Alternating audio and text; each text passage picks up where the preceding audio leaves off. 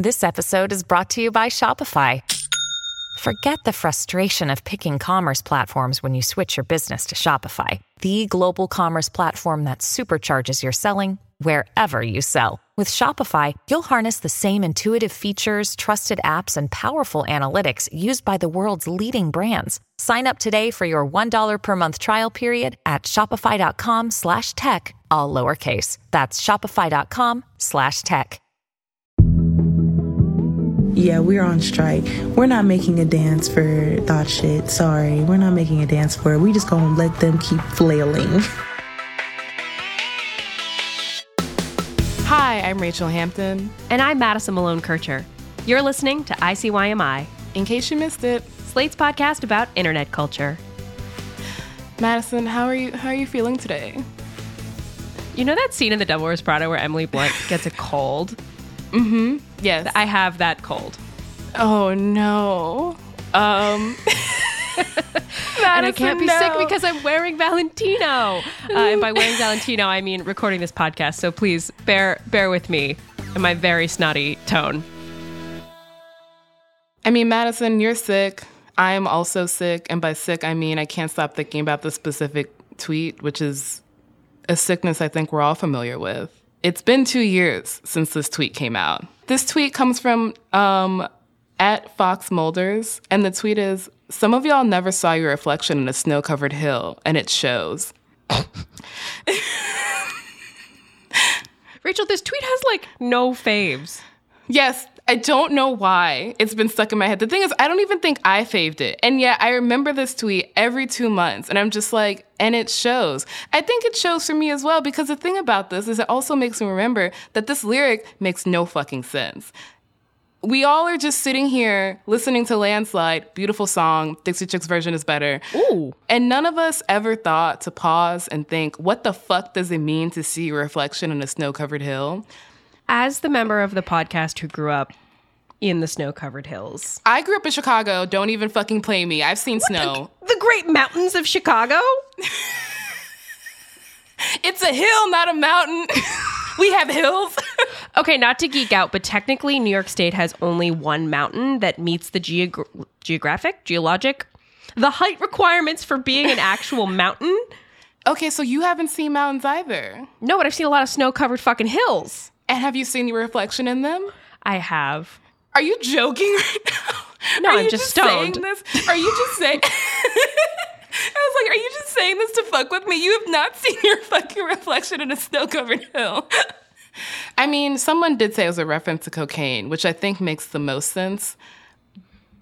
But I feel this show is now a way for me to get out my personal vendettas. And as much as I love both Stevie Nicks and Landslide, it makes no sense. I'm so sorry. Since I assume we're not actually talking about cocaine, the Dixie Chicks, Fleetwood Mac, or Stevie Nicks today on the show, what are we going to talk about? Today's show is all about the history of the labor movement in the United States. That is right. We are finally talking about Eugene V. Debs, the Pullman strike of 1894, and... Rachel. This is not a new season of Slow Burn. That's not what we're talking about. But even though I'm sad about that, we are actually still going to be talking about labor and about strikes, specifically the ongoing strike happening on TikTok right now. We got multiple requests for this episode. Thank you to Keith, Kiki, and @JoyousB for DMing us on Twitter and asking us to cover the Black TikTok creators who are currently refusing to choreograph a dance challenge for Megan Thee Stallion's Thought Shit, a song tailor-made to go viral on the app. Tired of watching white TikTok stars go viral with their work, Black TikTok collectively decided to kind of just step back and say, nah, we're good. They're organizing under the hashtag Black TikTok Strike. And without them, Thought Shit just isn't blowing up the way it should, demonstrating just how simultaneously powerful and undervalued Black influencers are on the platform. Thought shit? More like not shit. I'm sorry. Let you have that because you're sick. So how did this strike happen? Who's participating and what does it mean for the future of the app? We're going to get into all of it. Hands on my knees, shaking ass on my thigh shape. Hands on my knees, shaking ass on my thigh shape. Hands on my knees, hands on my knees. As you can hear, Thought Shit is both incredibly catchy and compulsively danceable. Another anthem for hot girl summer. And the thing about Megan Thee Stallion, besides the fact that she has incredible knees, is beautiful and an icon of our generation, is that a lot of her songs have seen just scientifically a shit ton of traction on TikTok. It's true. Megan Thee Stallion knows exactly what she's doing when she creates these songs that are sort of, you know, on a micro level. You could parse down to a 15-second clip for TikTok and envision a dance. I mean, I could not envision a dance, but someone with talent and the ability to make TikTok edits could envision a dance. I mean, there's the Body Challenge, set to Body by Megan Thee Stallion, which is choreographed by Jaquel Knight. The Savage Challenge, which is set to Savage by Megan Thee Stallion, which is choreographed by Kiki Wilson, both Black dance creators. And both of those challenges respectively dropped within days of the song dropping, which is very important for this timeline. Basically, for a dance challenge to kind of go viral, the song comes out, it's on the platform, every single video you scroll by on your For You page is set to it, and then a dance challenge comes out. Dance challenges are incredibly important to the TikTok ecosystem. In fact, I think most people's impression of the app before they get on is that it's a bunch of teens dancing. Charli D'Amelio, Dixie D'Amelio, Addison Rae. You're sort of, I don't know, generically hot white teen to early 20-something with a decent sense of rhythm. But the thing about this kind of dynamic, which is that both the app and the app's most popular influencers got famous off of, is that these dance challenges are almost universally created by Black choreographers, only for white people to get famous off of them. Charli D'Amelio, who we seem to only mention in this context, was and got famous off of being called the CEO of The Renegade. The Renegade, which was created by Jalaiah Harmon. We've explored this dynamic on our show. If this sounds familiar, you might remember we talked to Maya Johnson and Chris Cotter, who are two Black Texas teenagers who created the Up Challenge, which also involves having really good knees. Perhaps the secret here is actually just being a teen. Only to then have Addison Rae be invited on the Jimmy Fallon show to perform their dance with no credit to them, and frankly, less sauce. I think is I was again trying the scientific term for what you're saying. Yes, less I'm sauce. all about scientific terms. Yes. The other thing to remember here is that this isn't just the invisible hand of the influencer market. It also was quite literally how TikTok is designed. TikTok admitted to deprioritizing videos from people who are, quote, susceptible to bullying based on their physical or mental condition, which, what does that mean? Sort of unclear. But if you wanted to take a guess, that is fat people, people of color, people with disabilities, visible disabilities, people in like shittier looking houses, which is how you get Addison Rae and Charli D'Amelio. Madison, did you see the New York Times Hulu doc, Who Gets to Be an Influencer? I did indeed. I'm glad you're taking this here. What's fascinating about that doc is that it follows a group of Black TikTok creators who all join a collab house, which is exactly what it sounds like. It's a bunch of people living in a house together, making videos together, because kind of like cross-platform videos just tend to do better when you collab with people who have bigger audiences, and then people kind of learn to expect them. There's a lot of writing about collab houses. But so they created the first Black collab house. And one of the creators in the house, Kaylin Castle, talks about how the algorithm doesn't like dark things.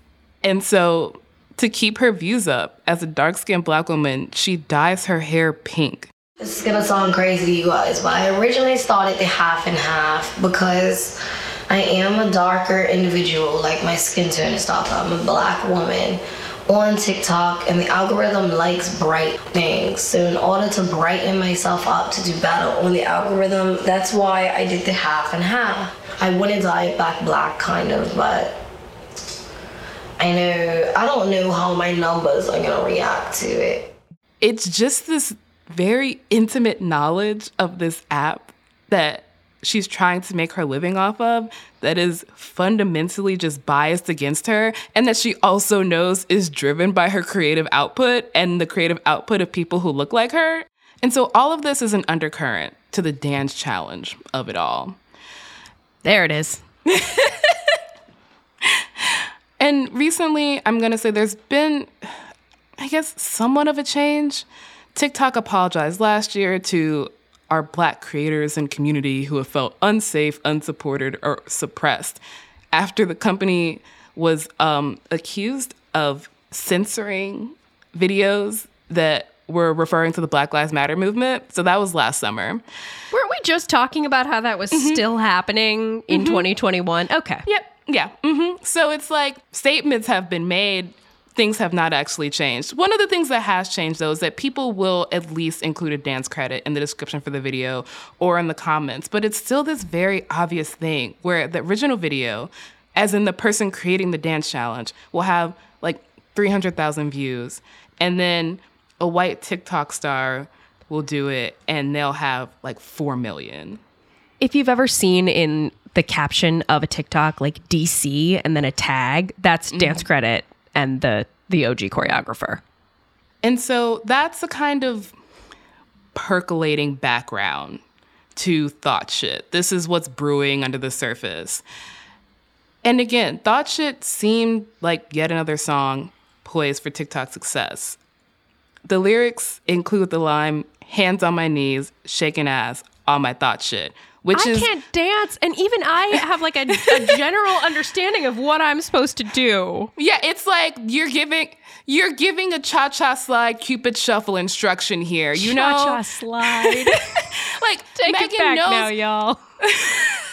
Megan knows what she's doing. And that's because in a lot of ways, both artists and the music industry writ large rely kind of on the unpaid labor of these dance creators in helping their song go viral. And, you know, a lot of artists kind of acknowledge this dynamic by spotlighting dancers on their social media. Like Cardi B put Maya and Chris on her Instagram when Natasha Bedingfield's song Unwritten randomly went viral at the beginning of the year. She met up with Ronnie Boy. Ronnie Boy is a dancer on TikTok who is well known for this kind of flash mob choreography that he made to go with Natasha Bedingfield's Unwritten this spring. Clout is cool, you know? Views in this world are money, but money is also money, you know? So maybe rather than just spotlighting dancers after they create these challenges, you could partner with them beforehand, because anybody who doesn't know at this point that even if, you know, a Maya or a Chris make a dance challenge, they're still not going to get as much credit as the white people who will be doing it after them, is kind of just willfully ignorant. Black creators, like we mentioned, are fed up with the racist algorithm, with the platform's empty promises, and have decided to demonstrate just how important their unpaid labor is to the app's ecosystem. They're going on a strike under the hashtag Black TikTok Strike, which is I feel confident saying the app's first real collective action. And after the break, we'll be back with the how, why, and what happens next.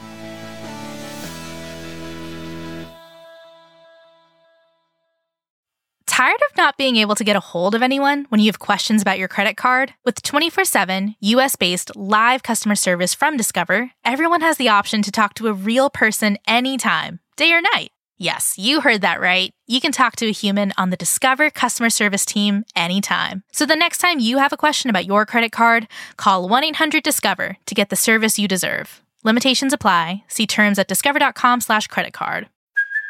Hey, it's Kaylee Cuoco for Priceline. Ready to go to your happy place for a happy price? Well, why didn't you say so? Just download the Priceline app right now and save up to 60% on hotels. So whether it's Cousin Kevin's Kazoo Concert in Kansas City, go Kevin, or Becky's Bachelorette Bash in Bermuda, you never have to miss a trip ever again. So download the Priceline app today. Your savings are waiting.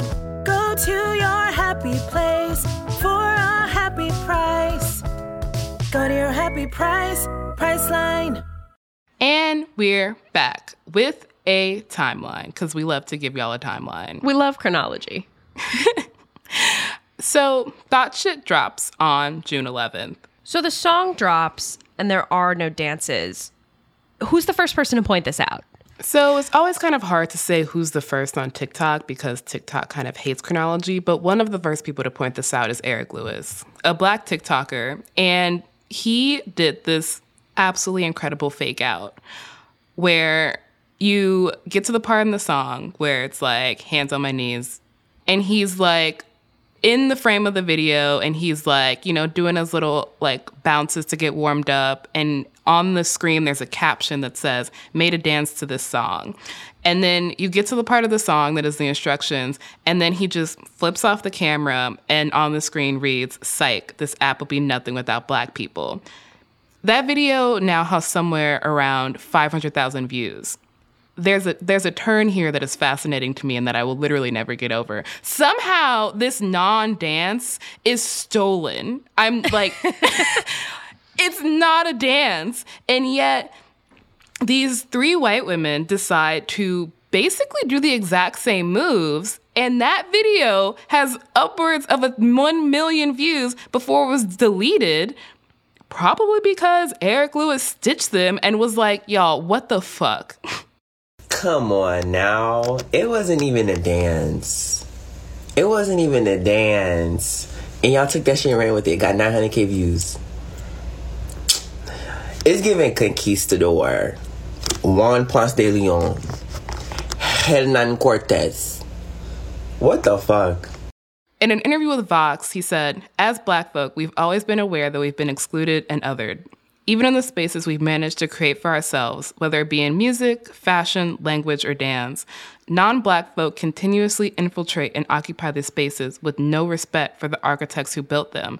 And a very accurate encapsulation of what exactly happened with this kind of first shot in the strike. Wow, the strike got violent.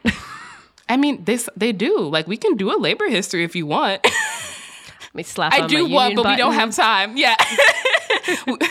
On next week, we will take you through the entire history of American labor movement. But right now, the strike very organically unfolds from videos like Lewis's, and this one from Cap'n Ken Knuckles. Black folks say, you know what? You want to take our shit? We're not going to give you a dance for our shit. Looking at the trend of this sound, it's just like, damn, Black people said enough. Yikes. I never thought I'd live to see the day that we actually go through with it and see just how much some of y'all need us, especially with making dances that y'all can rip off and say that y'all created it. To take a look at it from the number side, the trends that they're describing, Thought Shit has been used only about 400,000 in about 400,000 TikTok videos as of July 1st. By comparison, Savage, 22 million. Body, 1.4 million. A big jump.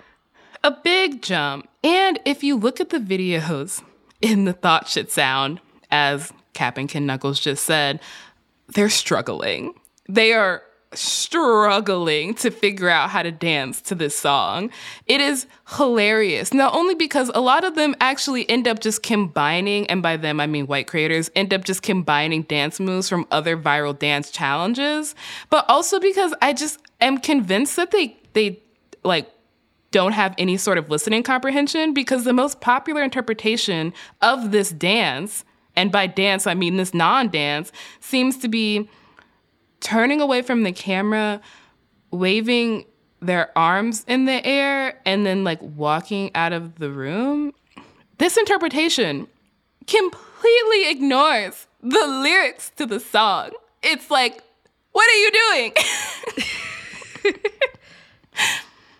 And there's actually this really great video by XO Sugar Bunny, a white ally in this fight, who is just like, I never want to hear any of y'all complaining about shit ever again. I don't ever want to hear another fucking white woman ever say that TikTok dances and TikTok trends aren't entirely stolen from Black women, because a Black woman has yet to give a dance to this song. And hear me out. Megan says, hands on my knees, shaking ass on my thought shit. And the white women said, Stand there and wave your arms like my Aunt Karen. Yeah, I literally have an Aunt Karen at a wedding.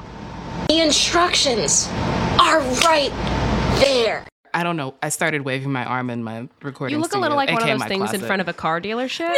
That's what they look like, though. We are the people of Cotton Eye Joe. We love an instructional dance jam. Not we, the people of Cotton Eye Joe. Look. we don't have a culture. We just have Cotton Eye Joe. A song that's maybe about an STI. We don't have time for that. But the thing is, the diffuse nature of both the strike, because it is fundamentally grassroots, and TikTok means that some people have actually choreographed dances, which is their right. And also because controversy is the best way to get views, as we have said so many times on this show. But the thing is, none of them have stuck. Not least because a lot of them actually require talent that I myself do not possess, let's be real here. And most of these white people on TikTok definitely do not possess either. The thing about dance challenges that I feel like a lot of people don't really know or acknowledge, and that Maya and Chris definitely said in the interview that we did with them, is that they are very intentionally created to be done by a lot of people at like very different levels of skill, rather than a typical choreo that you would see from a professional choreographer, where they are assuming the people who are going to be doing it are also professional dancers. So it's just really striking that these creators are being benevolent in sharing their gifts dumbed down for us, and then also having their shit jacked. And because Black creators are choreographing these dances in a way that they are learnable by a mass audience, that's how you get Charli D'Amelio, CEO of The Renegade. If you've ever watched Jalaiah Harmon do Renegade, it's imbued with such a different energy and sense of rhythm. It's almost like watching a different dance. Yes, sorry. It is imbued with much more. So I can't say that. You're going to save that clip forever. I kind of just wanted to hear you say that. Yeah. But it's almost like watching something entirely different, even though move for move, it's roughly the same. TikTok's response to all of this, because I guess in the last year, they've learned they actually need to put out statements about racism. I don't know who made them. I don't know who told them they needed to do that. Blog post time. In a statement to Teen Vogue, they said, TikTok is a special place because of the diverse and inspiring voices of our community, and our Black creators are a critical and vibrant part of this. We care deeply about the experience of Black creators on our platform, and we continue to work every day to create a supportive environment for our community, while also instilling a culture where honoring and crediting creators for their creative contributions is the norm. Okay, then build features that allow users to do that. Yeah, it's just like instilling a culture, like the dance credit, the fact that people are now giving dance credits have literally nothing to do with TikTok. With TikTok proper, with TikTok engineering. Yes. No, people are putting them in the captions. They are building workarounds to this. So it's like, you care deeply? Do you? Because the thing is, without Black creators, your app would not fucking exist anymore. You would not have the clout that you currently do. It would exist. It would just be, people making food in toilets, spaghetti and meatballs on their kitchen counters. Oh my God. It would be Musical.ly, basically. A bunch of white teens lip singing to songs. Of the things about this strike that are the most interesting to me, besides the fact that it is a bunch of like really young people coming together and kind of collectively showing the power that they hold, is that it's kind of in direct contradiction to the individualistic, somewhat capitalistic motto of support Black businesses that gets trotted out after a Black person is killed. There is some kind of reckoning with racism. And supporting Black businesses is great, but it's a very individual kind of like one-to-one action. It's giving me, if I rise, we all rise. But what the TikTok strike demonstrates is the power of organized labor. I'm putting on my union hat right now, but it is just demonstrating like what happens when you collectively decide to do something rather than individually. Because yeah, it's fine and good for Charli to finally give dance credits, for individual dancers to finally get their due after Addison Rae performed on Jimmy Fallon. But like, what those actions don't do is stop the cycle from happening again.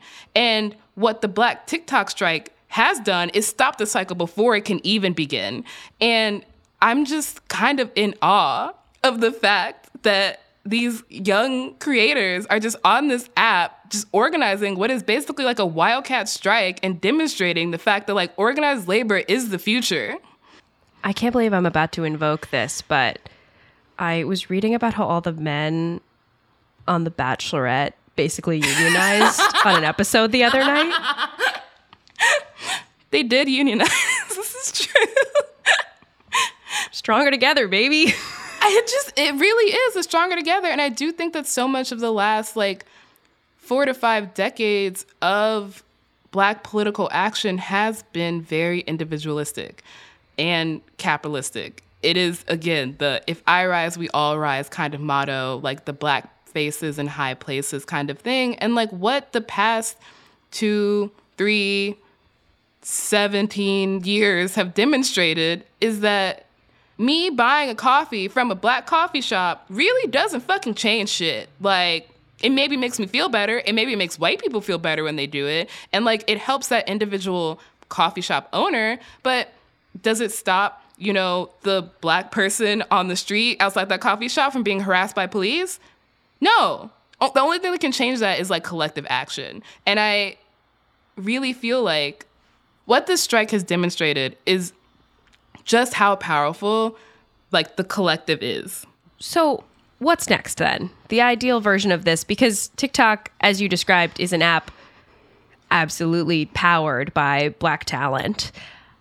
Is it TikTok working more closely with Black creators, paying Black creators, artists like Megan Thee Stallion working hand in hand with Black choreographers for rollouts on TikTok as alongside, you know, the music video or the track drop? I hope it's all of those things. But that's the thing about the nature of this strike is that because it is so grassroots and so diffuse and it is largely voluntary, I mean, as most strikes are, but like no one is sending out like a WhatsApp text to being like, okay, on July 5th, we will start choreographing dances again. So it's honestly unclear as to what happens next. Like what happens when a song drops in like 2 weeks that is just all over the app and would be easy to go viral with the dance challenge? Are people gonna cross the quote unquote picket line? I don't think even the people participating in the strike even really know like when they're gonna stop. But the longer they go on, the more powerful it gets because let's be real here, the app has been kind of dry without it. Solidarity forever. This is now a union podcast. I mean, it's always a union podcast. We're Have unionized. you met us? Yeah.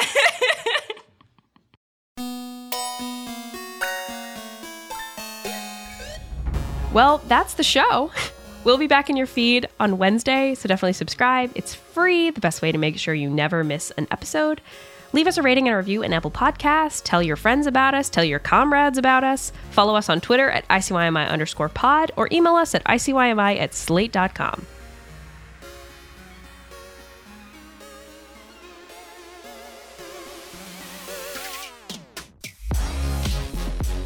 ICYMI is produced by Daniel Schrader. Our supervising producer is Derek John. Forrest Wickman is Slate's culture editor. Gabe Roth is editorial director of audio. See you online. Or on the picket line. Sorry, did you say incredible knees? She has incredible knees. That just clicked. She does.